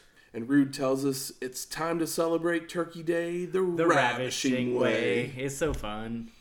Rick Rude's so great. And while Mr. Perfect is talking, most people probably not going to notice this unless I mention it here. Yeah, probably not. I'm not. So while Mr. Perfect was talking and doing his promo, you see Genius, like, his head, like, right here in the nook of his shoulder. Yeah, just like, yeah. But he's looking at a completely different camera than what's being shown. Like, just staring off, doing his little smile that he does. He has those crazy teeth where it's like, did he just get, like, dentures when he was 15? I guess. Rougeau's do a goofy Hogan-esque promo talking about vitamins and going to bed early. Yeah, it's not good. And then Rude shows us his tights. Dude, I want every single pair of Rude tights tattooed on my fucking face. Not on my face, but you know what I mean? That seems like that's extreme. But like you've seen like the chalk line shorts? Yes. Like, can we just have like a line of chalk line shorts that are just nothing but like Rude pants? Because they're so good. They're always so good and they're always so funny. I mean, like, the only really bad one he had was like the yellow pants with like the doo-doo hands. But like, they've all been so good. I want you to tell everyone about these pants that he has on. It's got all the face. Okay, on the back, there is a tombstone. There's 4 tombstones. Oh, there's 4 tombstones? Yeah, with a picture of every face from the opposing team. He turns around and on the upper thigh of the front of his pants, with like majestic clouds surrounded and behind them, there is the face of himself and his other teammates, and it is gorgeous. And he says that it's the back is the team that will perish, and the front is the team that will prevail. It's just like Rick Rude is so fun. He's got such a good look, good gimmick, not terrible in the ring. Mean Gene's then outside the locker room where Roddy Piper, the Bushwhackers, and Jimmy Snuka join him. Piper has to take a turkey out of the Bushwhackers. They have like one in their like it's like they're like stuck in their like gear. I guess one the trunks. Well, the trunks. There's one in like the shoulder, I think. Like one's chewing on them. I don't know, but they're just like stuck in them, and they're just like carcasses of a turkey. Yeah, and Piper says, "We're wild, we're bold, and we don't do what we're told." Yeah, it's because they're the what is it? Roddy's Rowdies. Roddy's Rowdies. It's very hard to say. Yeah. Roddy's Rowdies. And they're very rowdy, and it's pretty fun. And you can tell. I mean, I took from it that Piper was having a very good time here. Piper was having a very good time. And it's like, it's just so good to see him have a good time. I mean, this is going to be his first match. Back in the ring since WrestleMania 4? Is this pre Hell Comes 3? to Frogtown? Which I think we should cover at some point. I have no clue. I mean, he stopped and did They Live, which we all know. Yeah, he went and did some movies. You've seen They Live, right? Yeah. Oh, really? I'm a big Carpenter fan. So we're off to our fourth match. The Rude Brood of Mr. Perfect, the Fabulous Rougeaus of Jacques and Raymond, and Ravishing Rick Rude, with the Genius and Jimmy Hart in their corner. I almost thought the Genius might actually wrestle. Versus Rowdies. Did I say that right? No, Rowdies. Versus Rowdies. Yeah, it's hard to say. Of Jimmy Superfly Snuka, the Bushwhackers of Luke and Butch, and Roddy Piper. So the story behind this match was Rude and Piper were feuding after Roddy cost the Ravishing One the IC title. And the Bushwhackers and Rougeaus were locked in a intense rivalry. Basically, that's code for their comedy teams doing comedy matches. Yeah, definitely. So Rude comes out, but there's no Bobby Heenan. Is this part of the dissension that Jesse was talking about? No BH. He's a BM at this point. So the match starts perfect with a slam, misses an elbow drop on Luke. Butch comes in, biting Perfect's leg, and then the rest of the Rowdies join in to biting him. I thought that was fun. That was a fun spot. Everybody comes in and they all like quick tag to bite. It's pretty funny. Jacques is tagged in, keeps getting the ref to back up Snuka, so he can flip into the ring. And then he's like, I'm going to do a kip up just to show you guys I can. This match is kind of fun. I think that like we talked a little bit. I'm going to go ahead and say it. This is the most fun match. Yeah. It's also the dumbest match. But it's the funnest match. But the Rougeaus are so goofy here. They're so yeah. Goofy. And totally. I feel like maybe they just like, fuck it, we'll be goofy because we can't fight the Killer Bees anymore. You know what I mean? It's like no one's taking it seriously. We've been heels for so long, and they can do comedy, and it's kind of impressive. We're in a program with the Bushwhackers for the last year. Yeah, no shit. We're gonna do whatever the fuck we want to do. It's kind of impressive how like we all know they're great wrestlers, right? You'd agree that the Rougeaus are great wrestlers. You would also agree that the Bushwhackers are not great wrestlers. Correct. You would say that the Bushwhackers are much under Demolition. Yes. You would say they're much under Powers of Pain. Yeah. Yeah, easily. They are even less than Duggan. They're whatever. My point is, when I think of the Bushwhackers, all I think about is their little march that they do. Yeah, which I don't think about their wrestling at all. No. But when you think about the Rougeaus, you think about their wrestling first, and then you think about how they weren't used, and they weren't very good heels, but here they're good at comedy. And that's what I'm getting at. I don't know if they're great at comedy. I think they're good. I think they're very good at being comedic heels. Well, good, because that's what they're having to be. That's definitely what they have to be. It's unfortunate that they have to be that. Superfly reverses an Irish whip, ducks his head, allowing Jacques to flip over him, but Snuka hits a flying headbutt as Rougeau gloats. Jacques is tossed to the ropes, Snuka with multiple leapfrogs, delivers a big chop, a backbreaker, a running knee drop, body slam, and goes to the top rope for the Superfly smash for the pin. Dude, all the cameras going off when he jumps off that turnbuckle made it feel like fucking Rudy or some shit. It was fucking gorgeous. I could not believe that like just the cameras going off when he jumped off just brought me back to being a small child at like sporting events and stuff. And it's like, oh, that's just not how that looks now. And like it really seriously felt big. Even though it's the beginning of the match, it still felt big. And Jacques Rougeau is eliminated. Rude is in, laying in right hands, tosses Snuka to the rope, leapfrogs, does his gyration before Superfly hits a jumping headbutt. Perfect's running the ropes, Snuka with a leapfrog, but Rude is holding the ropes as he is trying to still get to his feet from the headbutt, and Perfect tumbles to the floor. Perfect jumps back up on the apron, starts arguing with Rude, and Superfly hits him with a double noggin knocker. Bum, bum, bum. Piper with a high knee, head slam into the turnbuckle, big right hand, Luke with a jumping elbow knee drop. Luke with a jumping elbow drop, the Rowdies tagging in and out, double teaming Perfect. Butch tosses Perfect, ducks his head, allowing himself to be kicked in the head, but Piper's in with an atomic drop that sends Perfect to his corner. Raymond and Piper going toe-to-toe with right hands. Roddy looks for a pile driver, but Rougeau hits a back body drop, but Piper holds on to make it a sunset flip for a 2 count. See, that's where they do some comedy selling there. It's fun, Matt. It's okay to have fun in a bad show.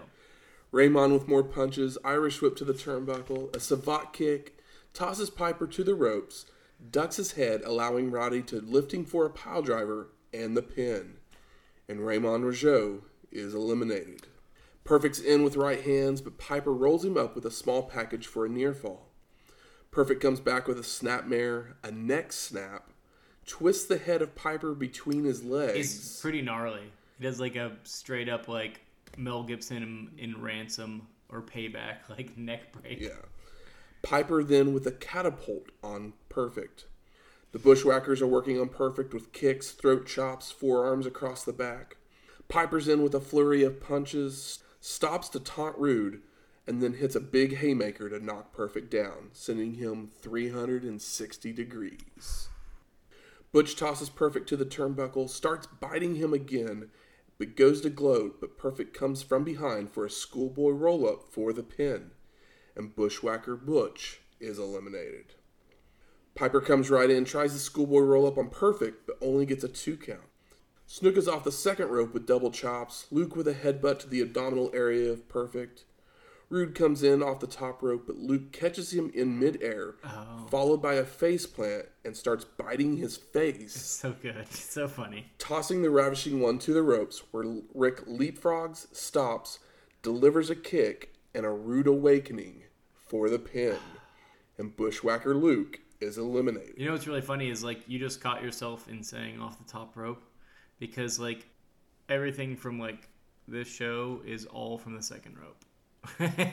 It's like all second rope shit, and like even the like WCW NWA show, it's like all like second rope shit. Got to do that second rope, man. It's top funny. rope's too dangerous. It's funny now that like these guys don't do like nowadays. It's all top rope. No one's doing second rope shit. Nobody would even care about it. But here it's still hot shit. Snuka comes in but runs right into trouble from the Brood. Double teams, chokes, drop kicks, double fists, chops, the bootlaces to the eyes. The bootlaces. Jesse lets us know about that. Superfly begins to fire up with chops, headbutts, a flying headbutt to knock Perfect down. I love Superfly's like he'll do like the backhand, but he'll like really express they always talk about like a karate kick, but like Snuka really does like some weird karate kick shit and like, you know, Bruce Lee-esque vibes, even though he is not the karate guy. He's like, you know, the jungle guy. He's basically Tarzan. Like, that's what they're selling him as. Double chops to the shoulder, tosses Perfect to the ropes, but they hit heads for a double KO. Both men crawling to make tag, and it's Piper versus Rude. Both men exchanging right hands, Piper with a back body drop, runs over to knock Perfect off the apron, tackles Rude, and they both fall through the ropes to the floor. They're brawling down the entryway, and the ref calls for the bell as they've both been counted out. I know, I was not expecting that, but it makes sense. Less sense for Rude, more sense for Piper. I mean, they're feuding. I get it. Yeah.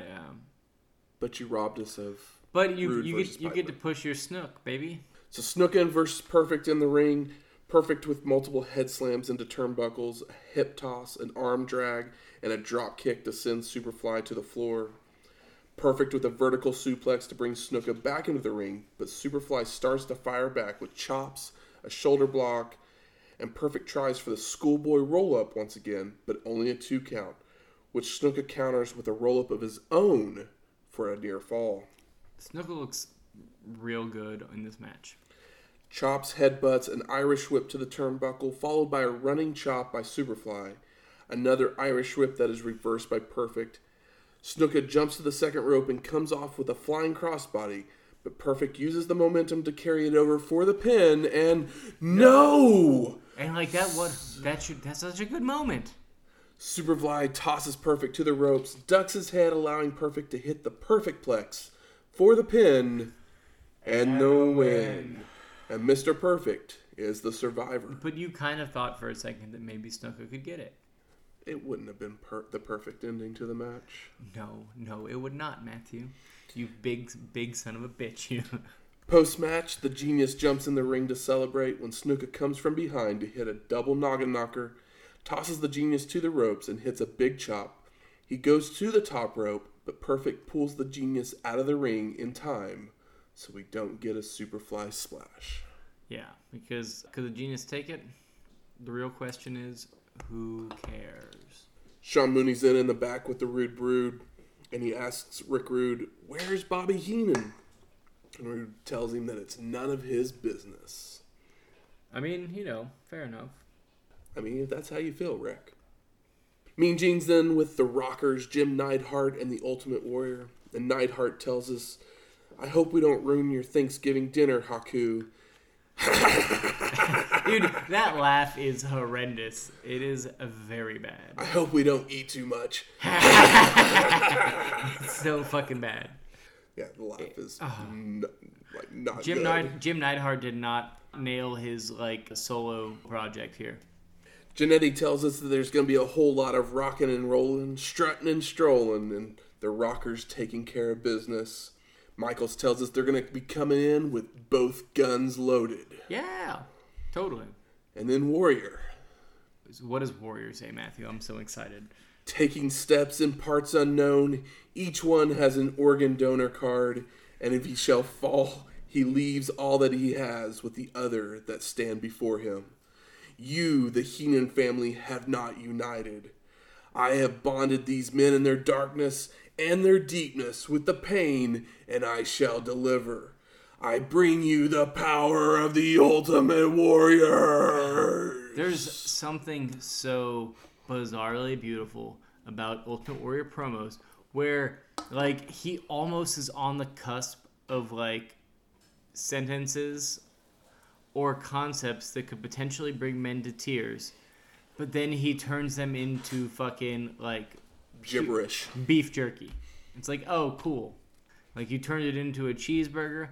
Thanks, dude. But he gets the intensity and he gets to the cusp of He has moments. A steak. He has a perfect ribeye steak. Yeah. And then he's like, "But I want a cheeseburger." Yes. So he grinds that it up. ribeye Yes, so much. into a cheeseburger. He really does. Yes. Which makes that cheeseburger delicious. It's a good cheeseburger. But it's not a fucking ribeye But steak. it's not that. That's very good. That's a very good way to put it. It's very bizarre because when you read the transcripts of things he says, they almost sound like intelligent thoughts about the state of the human condition, and then they turn into ground beef, and it's really bizarre. So we're headed off to our fifth match: the Heenan family of Andre the Giant, Haku, Arn Anderson, and Bobby the Brain Heenan. Oh, I know. Why is Bobby here? Versus the Ultimate Warriors of Jim the Anvil Neidhart, the Rockers of Shawn Michaels and Marty Jannetty, and the Ultimate Warrior. So the story behind this match was that Heenan was mad at Warrior for stealing the IC title back, so he kept throwing his guys at the Warrior, trying to take him down. And the Brainbusters had lost their tag belts and began to break away from Heenan. They just got him. When did they break away? Where's Tully? I'll tell you later. I'm so sad. I love the Brainbusters. I do too. Matt, I'm sad. They're done. I'm sad. I know they're done. I can feel it. So as soon as the Rockers get in the ring, they drop kick Arn and Haku. Neidhart's attacking Heenan. Andre comes over, gives a double noggin knocker to the Rockers. Neidhart comes from behind, hitting a high knee on Andre, who begins choking the Anvil. Warrior finally comes running down to the ring. Yes, he does. Hits multiple clotheslines on the Giant to send him to the floor, and Andre is counted out and eliminated. If Ultimate Warrior was a Pokemon, would his strongest move be Run? Yes. Heard, thank you. Continue. Haku and Anderson are brought into the ring by Warrior with slingshots, tosses Arn to the team's corner where they ping-pong punch him. Neidhart with a back elbow, Irish whip to the corner, charges in with a shoulder block on Double A. Andre's finally gotten up from the floor and is making his way out, but the Warrior and the Rockers all kick him as he's passing by towards the entryway. Haku with a headbutt, and the Heenan family takes over the attack on the Anvil. Neidhart's toss to the ropes knocks Anderson out of the ring, but Haku delivers a kick to the back of the head for the pin. And Jim the Anvil Neidhart is eliminated. Jim went out like that. So Andre already got DQ'd? He was counted out. Okay. 27 seconds into the match. Fuck. Oh, because he did that 360 over the top, which I felt so bad to see. It was hard to watch. Andre is just hard to watch at this point. Well, I mean, it's just hard to watch him fall like that because he's so big. Damn. And it happened so early that I didn't even fucking catch it. Reading notes along with you. Haku's running the ropes. Sean with the leapfrog looks to hit a monkey flip, but Haku stops, attempts a falling headbutt, but Michaels moves. The Rockers with quick tags, double axe handles, wrist locks, double chops, attempts a double clothesline that Haku ducks, comes back with the clothesline on Michaels, but Marty ducks it, who then comes back with a crossbody that Haku catches him, but Sean then hits a drop kick to knock Jannetty on top for a near fall. Double A's running the ropes, knocks down a ducking Marty, attempts a suplex that's blocked, which brings in Haku, and they attempt a double team suplex, but Sean catches Jannetty, and the Rockers then hit stereo super kicks on Arn and Haku. So good. Marty with a flying forearm on Haku, Warrior with chops, a back body drop, but misses an elbow drop. Jannetty reverses an Irish whip, charges in, but Haku moves from the corner. Heenan's tagged in, gets a kick in, and immediately tags right back out. I love it so much. Heenan is very funny, and Heenan's wearing like the Andre style, one strap. Yes. Marty's running the ropes when Double A gets a knee up from the apron, and Haku with a savate kick for a 2 count, tags Heenan in with kicks, a knee drop, and makes the pin. And Marty Jannetty is eliminated. Boo. Warrior reverses an Arn Irish whip, locks on a bear hug, but Anderson escapes with an eye rake, and Haku comes running in and is put right into the bear hug as well, before Warrior hits an inverted atomic drop. Sean with a drop kick, but after an eye rake, Haku tosses Michaels to the floor. Once they're back in the ring, the Heenan family starts working over Sean with kicks, chokes. Arn tosses Michaels to the turnbuckle, who flips over a charging Anderson, takes Double A down, and wipes the mat with his face. Dude, I love that spot. Well, is this wwhere he does like the grab the ropes and like lift my body? Yeah, leaps up as Anderson charges in. Because he does kind of a, maybe it's the show where he does kind of a flare flip, but it's like a flare flip. Heenan does the flare flip. Oh, fuck me. It's amazing.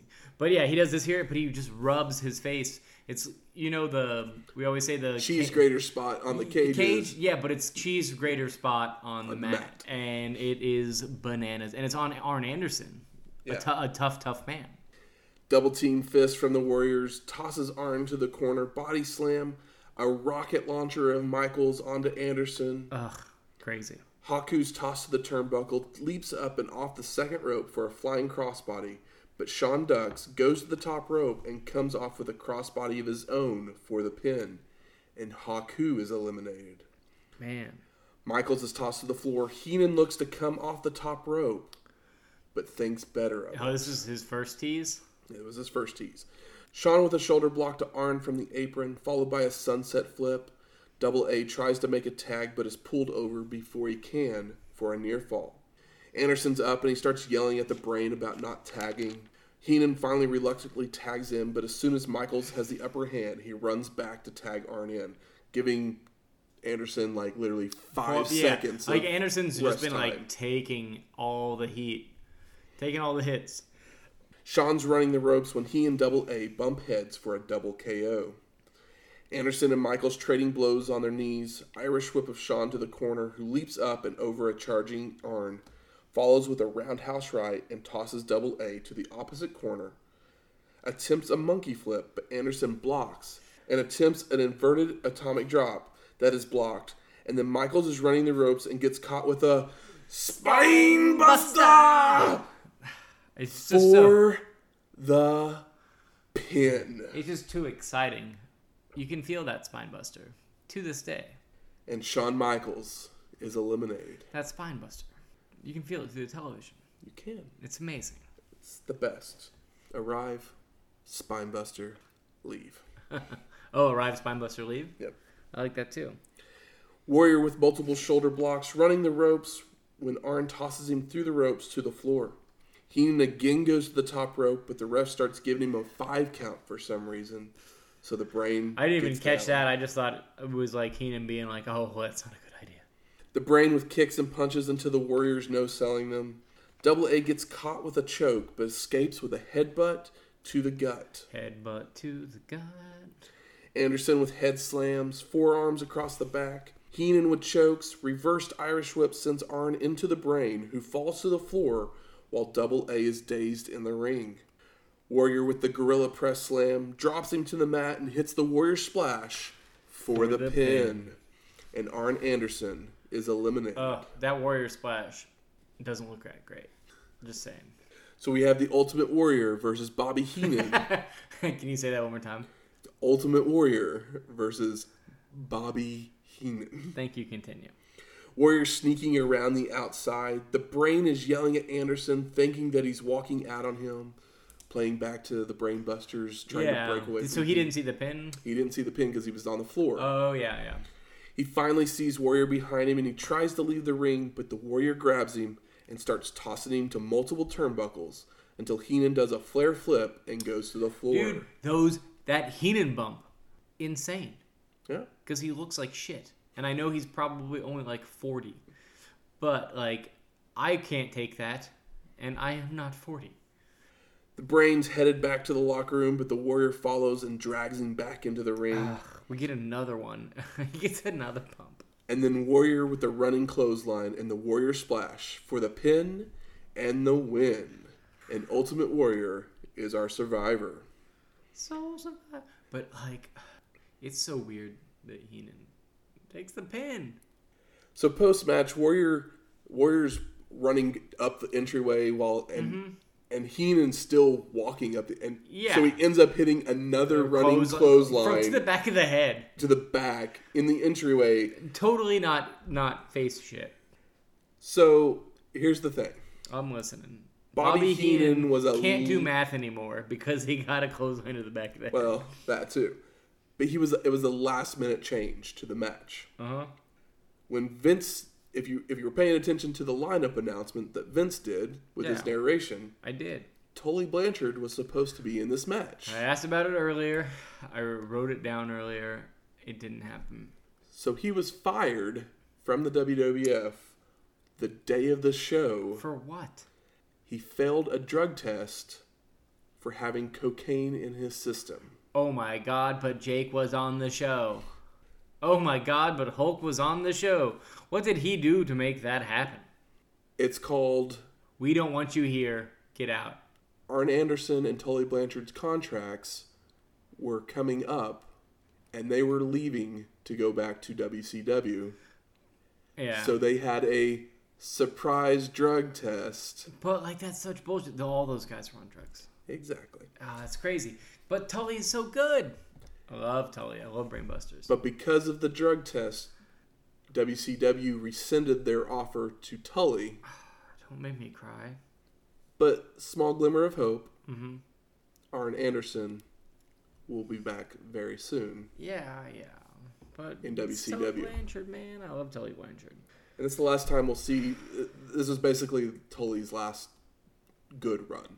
Like, he shows up every once in a while at stuff, but he's never Yeah, it's really... like the way that a lot of people think of Arn Anderson is the way that I'm thinking of Tully Blanchard right now. Where I'm like, oh, he doesn't... It's a bummer. For as good as Tully Blanchard, the way that he goes out Yeah. of wrestling is... It's very, very sad. I mean, at least he went out on, like, the A high? ass end of a good run.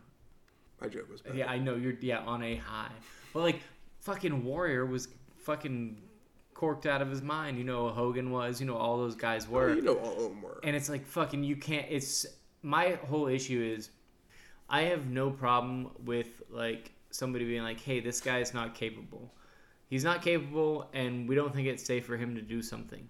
But if other people are also doing the same thing, then that's bullshit. You should only hang for the thing you did. But if other people are not hanging for doing the same thing, then nobody should hang. And I think that sucks. And it sucks when you make scapegoats, and it's fucking unprofessional.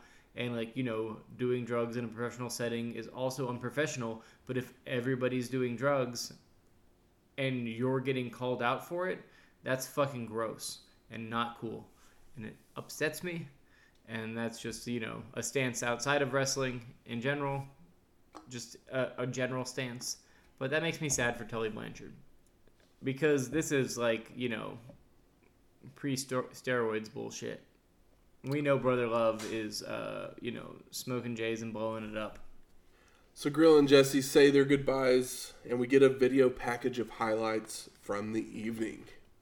So Michael Temple, what is your overall thoughts of Survivor Series 1989? It was more fun to talk with you about it than it was to watch. I agree. It was... I mean, technically, the matches themselves aren't bad. Okay, let me give you my big ups.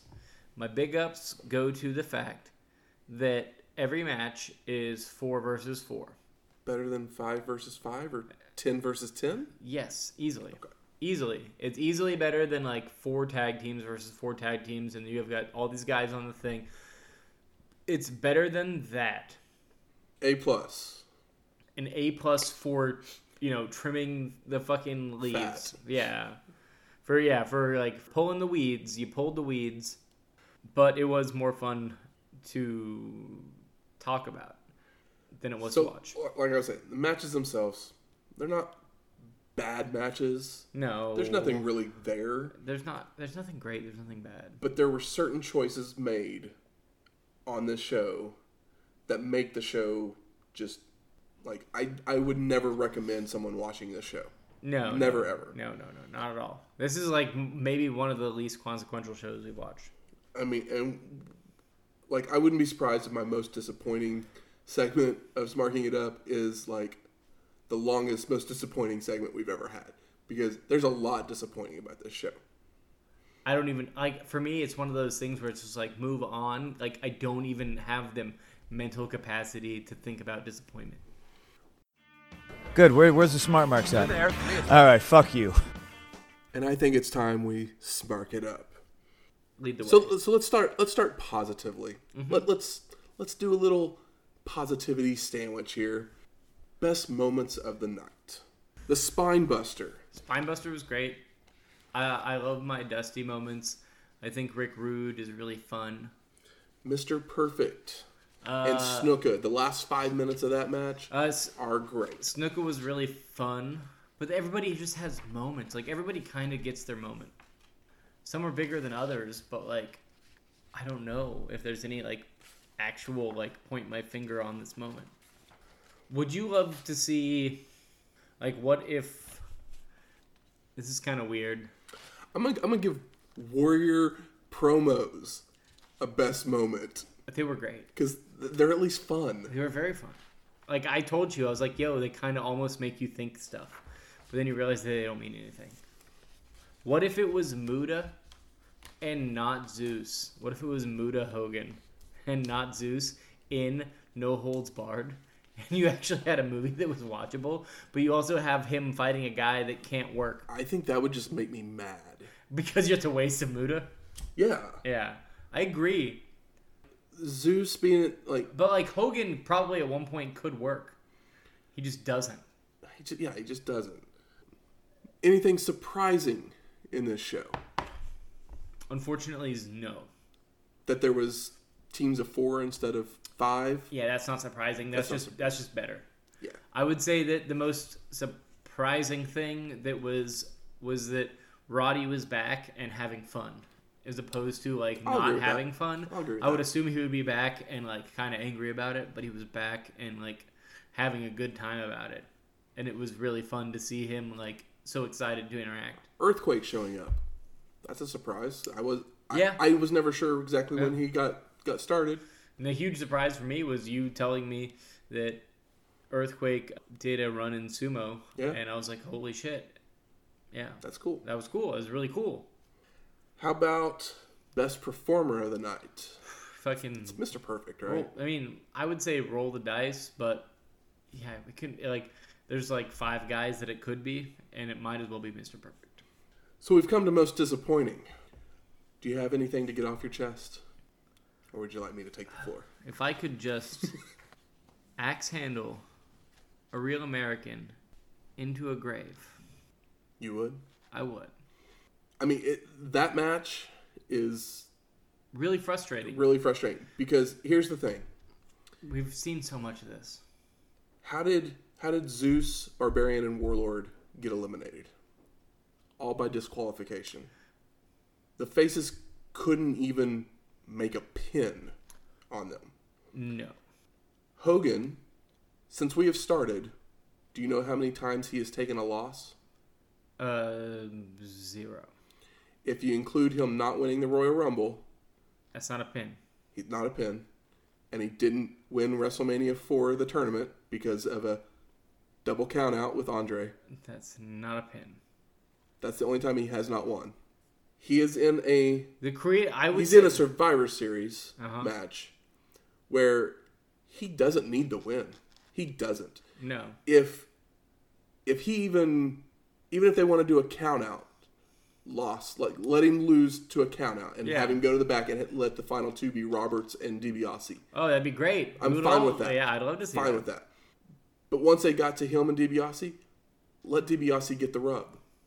It builds DiBiase up. DiBiase needs the rub because you gave him a great start and you didn't ever let him do anything. He hasn't done anything since WrestleMania 4. But he still has fucking the best. It's now a year and a half later. Some of the best promos the company has ever produced. It's just come to this point with Hogan that they just won't do anything. No. With him, and it's just like, just go in there and do your 4 moves, and we'll protect you. It's like a Schmeagol Lord of the Rings thing, where like Vince is Schmeagol and Hulk is the Precious, the ring, where he's like, like maybe if I let go, I could make more, but also if I let go, I could make less. But I like am kind of comfortable where I am here, and he just continues to stay comfortable. I mean, there's some other stuff on this show, like, I would have changed a couple people around. Like, why is Brutus on a team with Dusty? Why isn't he on the team with Hogan?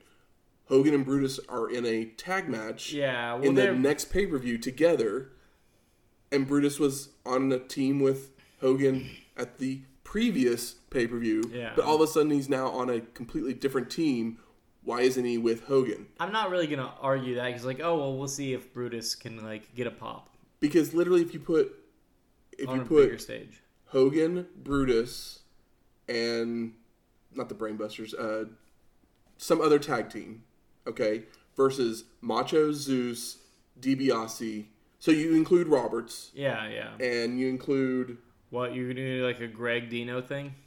You know... Hart and Dino, sure, why not? Yeah. Who cares at that point? But at that point, you can't do a tag.